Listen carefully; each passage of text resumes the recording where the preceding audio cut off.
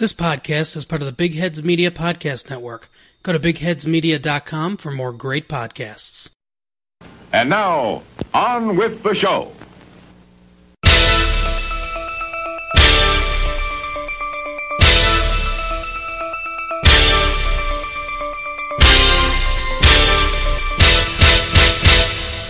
Hey everyone, welcome to We're Watching Here. We're watching here. This is Opinionated Movie Talk with Chris and Perry. My name is Chris Williams. With me, once again, he's the Cliff Booth to my Rick Dalton, Perry Seibert. That's right. That's right. I'm the one who we now know officially killed his wife. That's right. A lot of other people. It's very true. But you know what? I'm no pimp. I'm just an alcoholic who's very insecure. Also, I'm Rick Dalton. But today we are doing a special episode where we talk about the novelization of Once Upon a Time in Hollywood, a movie we talked about back in 2019. This is Quentin Tarantino's first novel, and we thought it might be fun to talk about. We've both read it. So I'm looking forward to getting into that. But Perry, first, what have you been watching? So, Chris, I was working on something the other day, and I needed to have background noise on. And I decided I put on something that a movie that I saw so many times on VHS that I don't. It's just ingrained. If you picked it up, I could probably start spouting it, and I just know its rhythm as well. And I decided not, I wouldn't have to think about it. And I probably hadn't had it play in front of me in I don't know how long, could be 20 years. I put on Beverly Hills Cop. And that's not what I want to talk about, because that was exactly as I remember it. Okay. The next day I was in the same situation. I just needed some background noise, and I put on Beverly Hills Cop 2, which I had not seen probably since I saw it in the theater as a teenager. Okay. And I'm no great fan of Tony Scott. Tony Scott made some movies I really enjoyed, don't get me wrong, but I don't care for the Tony Scott aesthetic for the most part. That's far too slick and commercial and cold and ugly and not often fun, although sometimes it is. And I think I can safely say, after having that on in front of me again and perusing the man's filmography, it might be his worst movie. It might be one of the most soulless, just ugly, automatic cash grabs from the 80s I can imagine. I mean, it's truly shocking how unfunny it is. I mean, unless you are a Eddie Murphy completist or a Tony Scott completist, there is absolutely no reason for this film to exist. It is a really, truly, awful example of, the Simpson Bruckheimer action films of the 80s. It really is just empty and has no style beyond Tony Scott's, like I said, just relentlessly slick work. It's really bad.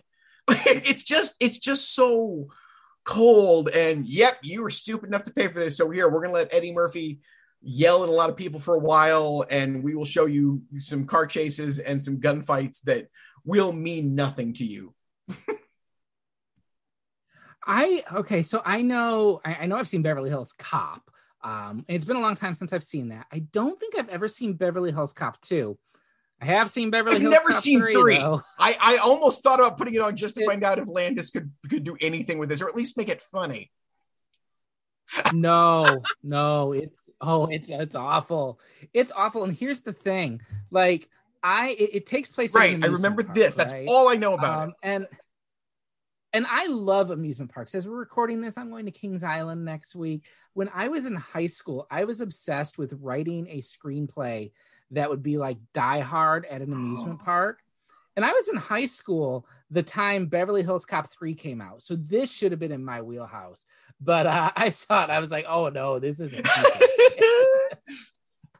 Even at that age, even when I was in the heights of Nutty Professor fandom. Oh, wow.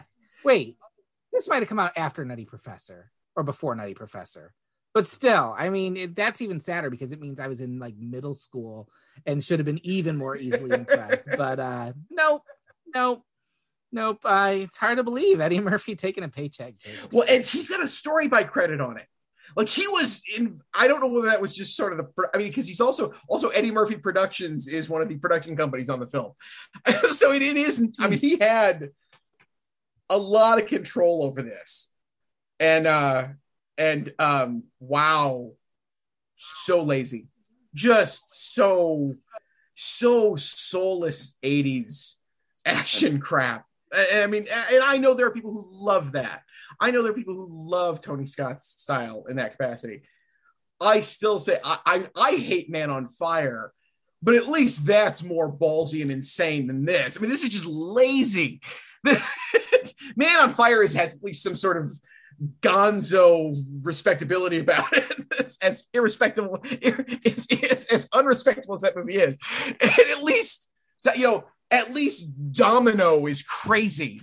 Beverly Hills Cop 2 is just, wow. It's so, there's no one's heart is in it.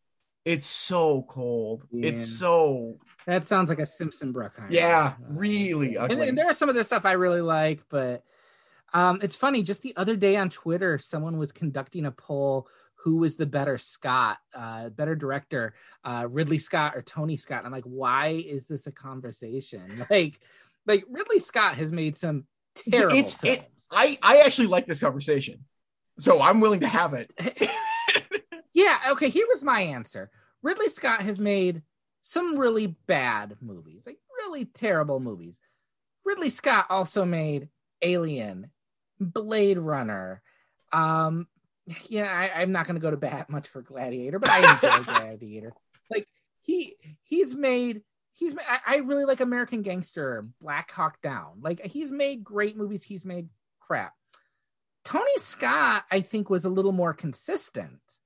But I don't know that he ever reached the heights, but like, I do love Crimson Tide. That's his best movie. Real pleasurable movie for me. I enjoy that. I say Ridley just because, I mean, Alien is one of my 20 favorite movies, but I do think Tony Scott might have been more consistent. You knew more what you were getting with him each time out. But man, every film by him looked the same, whereas at least Ridley Scott took some. Yeah, this is all a matter of whether you prefer reliability or greatness. That's really what this comes down to. I agree with you. And for me, there's only one great Ridley Scott movie, and that's Alien. Maybe he finally got Blade Runner right. I don't know. I'm sick of trying to figure out if he had it right or not after 4 or 5 recuts in the movie. But yes, Tony at least did have a sense of humor. But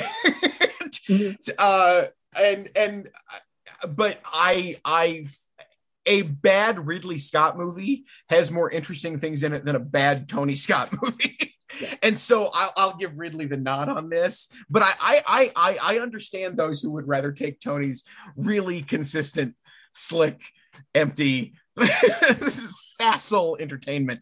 And again, often very well. Like I said, Crimson Tide is great. And I love that we're talking about Crimson Tide in the episode when we're going to talk about Quentin Tarantino, because he, of course, did a polish on that script. So, it's right that we're having this conversation. Last thing I'll say on this, I think I prefer Villeneuve's Blade Runner movie over Ridley Scott's Blade Runner movie. I actually think I like that one better. I don't know that I like either of them. I respect Blade Runner. I understand Blade Runner's influence, and I understand how hard it is to do that and how great it is, especially in 1982. 2046 certainly looks even better, but at least I understand the people who love Blade Runner. I understand why it has the status it does. It just never played to me, even as a kid. I remember seeing it in the theater and thinking, okay, it looks cool, but I don't really care. It didn't move me, and it never has. And no matter what edit of it I see, it doesn't move me. So, and then, Tony, I would have rather have seen Tony Scott's Legend than Ridley's. Yeah. And I've always said Scott's Top Gun. And yes, Yes, Ridley's Top Gun would have been awful. Tony's Top Gun is the only way to see Top Gun. Not that that's not a fascist piece of entertainment, but it is there. I've always thought that if I don't know if anyone bothered to sit through The Counselor, which is an atrocious film. I really hate that movie. McCarthy. And Cormac McCarthy is no screenwriter. He's a prose writer. That's a terrible screenplay. But I do think it's utterly fascinating because I do think it is Ridley Scott's attempt to make a Tony Scott movie, and I think it should be viewed in that lens. I can almost say you should check it out. Otherwise, steer clear of that movie unless you want to watch one of the most insane speeches and scenes of a woman doing something on a car that you'll ever see in the movies. Boy, I'm doing a great job of teasing this. I'm making The Counselor sound like something people really should go check out, aren't I? That's okay. I think Ridley Scott paid his brother the worst compliment ever. Ridley Scott paid his brother the worst compliment ever when he dedicated his Exodus movie to him. I saw that and I completely forgot he did that. That's funny. So I'll talk about what I've been watching.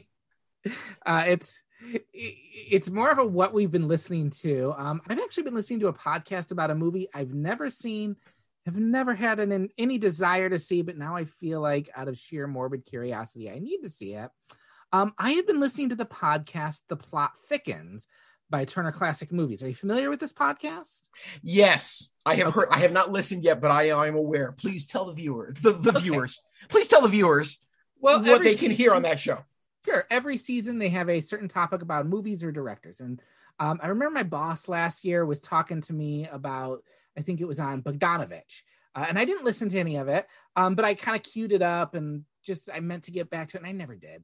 But this season, they're doing a whole season about the making of The Bonfire of the Vanities. Yes. Based on Julie Solomon's book, The Devil's Candy. And yes. She actually is the host through it. But she really details the production, the marketing, everything about a movie that was notoriously bad. And yeah, it is. What's great, she has original audio from when she was interviewing people. So she's got Bruce Willis just really acting like an ass. Brian De Palma talking about how, great this is going to be. Tom Hanks utterly miscast. I've never seen the movie. Now this makes me want to see it because it just sounds so ill-advised. I'm a sucker. Like, I'm not a huge behind the scenes person, but I love stories about fiascos.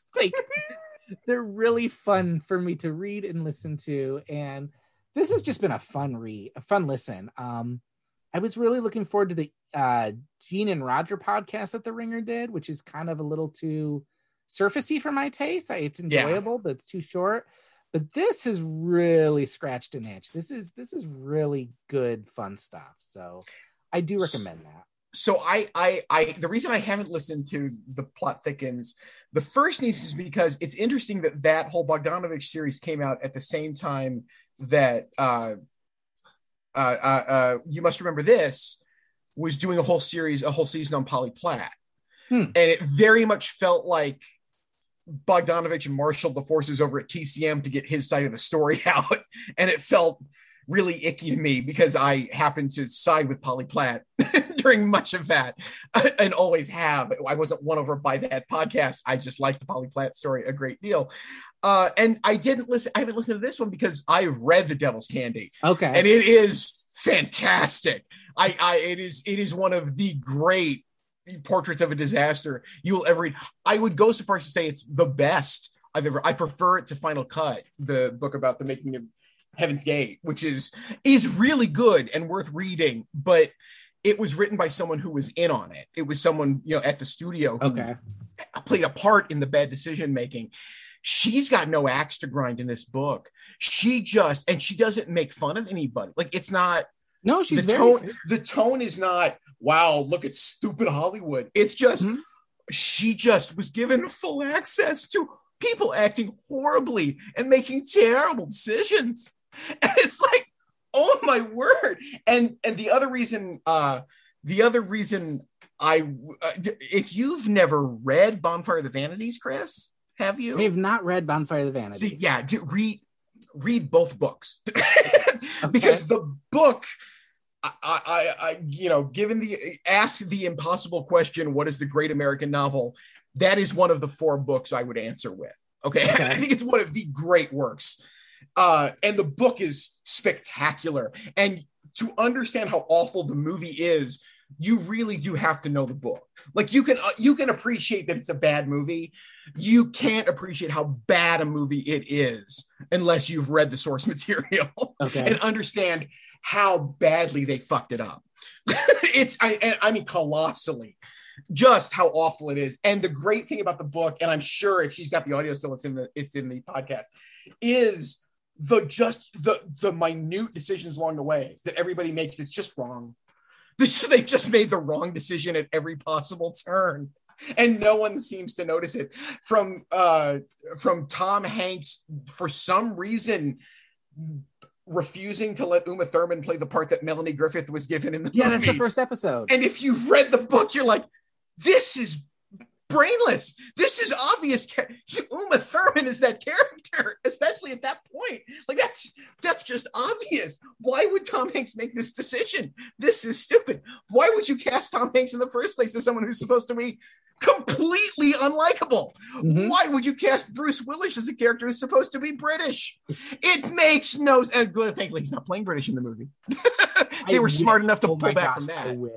The character in the book is a British tabloid journalist. That's the point.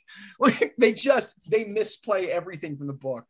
So yeah. Oh, if you enjoyed that, you've got a couple of great reads ahead of you. Yes, I would both read The Settlement and absolutely read Bonfire of the Vanities. It's a fantastic novel. Well, I think reading actually sets us up for a really perfect segue, because this week we are talking about a book. So Once Upon a Time in Hollywood came out 2019, right? It was 2 years ago. And we reviewed it on this podcast. And I think it was also on our top 10. Was it your top film of the year? It probably wasn't my top, but it was definitely in the top 5, probably top 3. It was absolutely in my list too. A movie we both really liked. I haven't seen it since that screening, but I've wanted to, and I want to read it, want to go revisit it even more now, having read the novel. This is Quentin Tarantino taking his script and writing a novel of it, and like Quentin Tarantino would do, it doesn't do what you would expect. And so this came out at the beginning of July. You can read it now. So we're going to talk a little bit about it. I don't know how deep we'll go into spoilers. We'll try and not spoil anything specific, but I don't know how we can really get around talking about some things that happen in the movies and happen differently or earlier in the book, or not at all. Yeah. So Perry, why don't you start with this? I think you're a little higher on the book than I am, but what did you think of the novel? So here's why I ended up really liking the novel a great deal. For the first half of it, I was okay. Like, all right, well, this is interesting that he's decided to do a novelization of this, and it reads fine. He's a writer. There's nothing. There's nothing embarrassing in it. It's not like, oh my god, this is some vanity project he can't pull off. No, it's perfectly entertaining. I'm a big fan of the Hard Case Crime imprint, which is they reprint out of print old-fashioned pulp stuff, and they give it these great new covers, and I'm a big fan of the label. And it for the first half of it feels like that's what it should be on. It feels like it's a throwback to that quite consciously, but then about halfway through, Quentin pulls off this great thing where he deepens one of the themes in the movie. He lets himself live in the space of one of my favorite things in the movie longer and in more depth. And at the same time, he adds an element I'll be a little more specific. I think I've said it many times. I love Inglourious Basterds because I think Inglourious Basterds is a film lover's ode to the power of film. Yes. Quentin Tarantino literally allows film to blow up Adolf Hitler. It's not going to be better than that. And I do believe that Once Upon a Time in Hollywood is his love letter to actors. It's why DiCaprio should have won the Oscar. He was robbed. And he helped he helped get Brad Pitt an Oscar. And how much of the second half of that book is given over to really getting inside Rick Dalton. And while the movie is satisfied to let him be this sort of idiot, the book, lets him be an idiot and then gives you a deeper sense of his own realization, that you realize he is self-aware in a way that not that he's not in the movie, but they just can't spend as much time emphasizing it. And I think that's really great. I prefer the ending of the book to the ending of the movie. I think it's just because that is kind of my favorite stuff in the movie. And I think it's a great note to end on. And what he does with Cliff Booth is not only give you more details into that backstory, and again, that I won't spoil, but what I really love is how he uses the Cliff Booth character to write more about Manson and the phenomenon of Manson in a way that is thematically connected to all of it. The movie just plays it for, these are the hippies and they represent things are changing, which is all they have time to do for all the other stuff Tarantino wants to do in the movie. And I'm not knocking that. That's fine. But this lets it play with the psychology of what Manson was in a really fast, it's one of my favorite chapters in the book. And on top of that, if you are a hardcore Tarantino level film nerd, which I will gladly admit I am not, there are in jokes and references in this that are so deeply wedded. I highly recommend, if you read this and are interested. He was on Elvis Mitchell's podcast, The Treatment, to talk about the book a month ago or so. And it turns out that Elvis Mitchell was one of 4 people that Tarantino was sending chapters of this to as he worked on it, because he said, I knew you were one of the only people on the planet who would catch everything. And they had a really good conversation about the book. If that level of cinematic anthropology is of interest to you, it's a really good benefit. I'm surprised. I was surprised how good I felt it was, especially by the end, even as it becomes, he takes this wonderful weird path where he writes himself into this own mythology. Yeah. in a way that should be obnoxious, but because it's Quentin and I understand that's what he would do, I'm not only okay with, it's really good. I'm really good with the 2 ways he does it. One very obvious way and one less obvious way if you aren't as hung up on Quentin as some of us might be.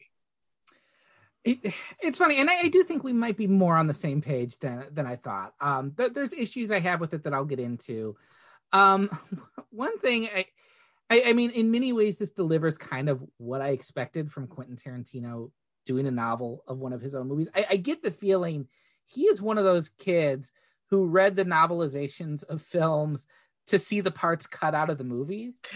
Like when I was growing up, I would go buy the novelization for everything, and I loved it when I got to something that wasn't included in the movie. I always thought that was fascinating. And there are stretches of this book that are that version. Like they play, he does not give a one-to-one retelling of the movie, to the fact that the climax of the movie, it's in there, but in a different fashion, much more offhanded and much earlier than you would expect. I would even argue it's not there. You have to have seen the movie. Yes. And to really understand what is being referenced. And I was taken aback by that when I got there. I appreciated that, though, because the violence of the end was the one thing that kind of kept me from totally loving the movie. There was a kind of slapstick. I had a real problem with the violence toward women in it. And so ending the book on a more thoughtful note, it basically ends with a phone call, and it's really a sweet ending that I haven't really seen Tarantino do sweet very often. No. And I like that. There are stretches of this book. So a film critic I like, Jeffrey Overstreet. He's also a novelist. He's an English professor out in Seattle. And he used to experiment. He did it a few times with these things he called all thumbs movie reviews. And basically they were short stories where the characters also encountered the films he was writing about. And it was kind of film criticism via fiction. Sure. And there are stretches of this book that are just like that. There are, I counted, I think it's 10 pages given over to Cliff Booth's foreign film preferences. That stuff is so good. Yes. And like, I've always thought, like, okay, if Tarantino writes anything, like any book or anything, he should do a book of film criticism, which apparently he is doing. But this is great because it's film criticism filtered through his characters, and it's very enjoyable. It's exactly what you'd expect from him. So I like that. I do think when it comes to Rick Dalton, it makes him a much more well-rounded character. It gets a lot more into his alcoholism, his insecurity. Like you said, he's more aware of where he stands. I feel like, and it's been a while since I've seen the movie, he's kind of oblivious. He comes off as oblivious in the movie to the fact that he's kind of, his career is setting. Well, no, he is aware, but it's underlined more in the book. Right. It's just that he gets to live in that space more. There's nothing. Yeah. He's not different by any means. He just gets to play some of those notes longer and to the point where, like, there's. So the famous speech in the movie about how he almost gets the job in The Great Escape there's a giant extrapolation of that story in the book, and that's really where you get to see the depth of Rick Dalton. You get to understand. You get to understand in the book that he's not stupid. Mm-hmm. And the movie lets you live with the possibility that Rick is just stupid. Yeah. Not unaware, not dumb, not adult, just kind of stupid. It really it really casts a new light on his relationship with that story, which, the Great Escape scene is kind of, it's a quick gag in the movie. And it comes up several times in the book, and how he feels about it is really brought out in a way. I thought that character was brought out in more depth. I had a few more problems with Cliff Booth as a character. Like, I think the issues I had with this are all surface level me issues. Like, oh, I don't enjoy this. Cliff Booth, kind of a monster in the book. He's a murderer. He's not just his way. He kills.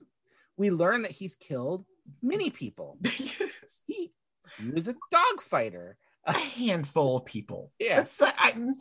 I mean, many outside of combat might be stretching it. Let's be fair. The many comes from combat, but yes, a handful outside of combat. Yeah. Sure.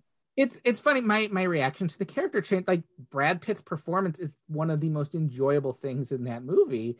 And without Brad Pitt there to kind of leaven it, I was like, oh, I don't know if I like Cliff Booth. And maybe I'm not supposed to. You're not. That's why that's another reason I like the book. It that's supposed to be pretty clear. No, it's not supposed to be pretty clear. I believe the term Tarantino uses, I've heard at one point to say, well, no, Cliff's sketchy. That's a really good way to say it. And he doesn't come across that way in the movie. No, really. And then there's just things. They're the typical Tarantino frustrations I have, and they're all on display. The N-word makes a few appearances. The F slur makes a few appearances. His writing about sex always comes off as very juvenile, and those were the things where I was like, "Oh, Tarantino's doing that thing. I don't like it when he does." Uh-huh. And I had no illusions that he wouldn't do those things I don't like. Sure. And I think those were the things that kind of kept, I feel like when they're all in his films, but there's something about the collaborative nature of that I think kind of dulls them a bit for me, or at least makes me feel like someone's tempering his worst impulses. This is where every impulse can come out to play. And it's indulgence in the best and worst ways. I think it is a novel I could not put it down. I read it very quickly, and it's a hefty novel. I was kind of expecting, oh, this is, he's just kind of fooling around with this. It'll be 200 pages. It's 400 pages exactly, and I read this in the course of a week. So yeah, it's just the typical frustrations I have with him that I think are a little more on display. I can understand that. Yes, if that is a bother to you, yes, and they're definitely more on display, like we were saying I think in the first half of the book. I am willing to let all of that go for what pays off, and also for the really great, again, because he has thought through Rick Dalton's entire career. Getting the whole, it must be, again, I didn't count it, but it must be 20 to 25 pages devoted to the plot of the pilot episode of Lancer that he is shooting. That is such, yes, that to me is certainly indulgent. And at the same time, thank goodness. It's so creative to refashion a 60s television Western episode and to be able to write it using language you could not use in that said episode is fantastic and is on point. It's not, I don't mean to imply it's indulgent in the sense that it stops the book or it's not fun to read or this is just something he wanted to do. Yeah, it is something he just wanted to do. And at the same time, he figured out a context and a form in which he could write it and make me want to read it. Yeah, I know what he wanted to do was when he was actually getting to the shooting of that Lancer episode in the movie.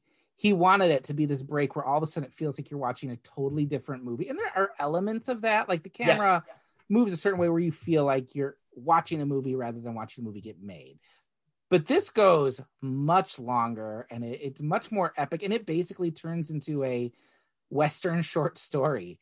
And that is I knew he had done something like that because I had read a review of it and I was kind of dreading it. And then when it happens, I'm like, oh no, this is actually really enjoyable. This part is really well written. It is. I would be really curious to see what he could do with a novel not based on one of his films because I couldn't ever really stop comparing the two. I would love to see him do an original film, but I also kind of don't want him to quit his day job. He keeps threatening to retire after the 10th film. And he's always said he would go write novels. And this makes me think he'd be pretty good at it. I would gladly read another one, original or no. It is, especially if he just kept doing it, he could find, another layer of popular culture to dive deep into, probably not one that he loves as much as this. It's readily apparent how much he loves these actors and these stars that he's referencing and writing about. He makes it clearer, I think, in that Elvis Mitchell interview that, Rick Dalton is basically built on Burt Reynolds. That really is who it's supposed, not specifically, but that's the kind of person he's writing about. I'm sure there are other actors he loves just as much that he could invest that much imagination and time into to flesh out a story as realistic as this one. I encourage this. Better this than so many other things he could do. If he's really insistent on not making movies anymore. I have always thought of Quentin as a writer, even as a director. He understands how to shape his films. In order to tell a story. And I think he knows how to do that in the written form as well. I think he can do both. I think, yeah. When I say don't quit your day job, I don't mean because you're a bad writer. I mean, right. No, I get pleasure from watching his movies. Yes, agreed. There's a chapter about Cliff's encountering Aldo Ray. Speaking of the way he makes this more of a love letter to actors, and I appreciated that. I also thought there was I like the way he drew out the scene, which is my favorite in the movie of Sharon Tate watching herself on the screen. Yes, yeah, that's both of those passages are are just wonderful in the book. I'm really glad he did this. Yeah. I hope it's not just a detour that ends. I would love to see a second Tarantino novel. I'm very glad he did this instead of us getting the R-rated Star Trek. He was not that I wouldn't see the R-rated Star Trek, but this feels like it was something more of a labor of love, and I'm sure the Star Trek episode or movie would be a labor of love too. But that's not going to be his 10th and last movie, and nor will he remake Reservoir Dogs. Something else he's talked about, which I can't believe he would do. But well, a topic for another podcast is also the fact that we're facing a world potentially with no more Quentin Tarantino movies and no more Coen Brothers movies, and that has me a little worried about the future.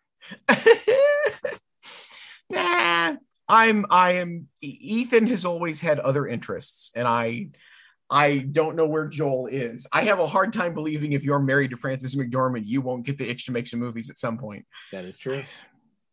All right. Well, we hope you enjoyed this. This book report basically was what this was, and I had fun doing it. We are going to jump right back into our Summer of the 70s series with our next episode. We will be talking about Terrence Malick's Badlands. So I hope you'll join us in 2 weeks for that. In the meantime, Perry, where can people find you?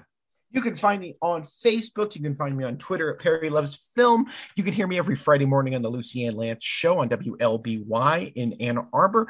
And you can hear me at the Cathode Ray Mission podcast on occasion.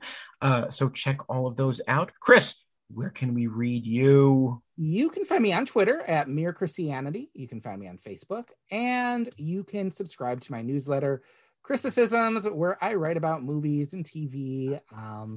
And yeah, I'm really looking forward to coming into this fall, seeing some of the good fall releases that are going to come out. And also I'm continuing my Summers with Spielberg series, which will be into the fall soon, September's with Spielberg. And yeah, we'll get through the rough patch of Always and Hook, and we'll get into Schindler's List and the 90s and things like that. So we will see you in 2 weeks.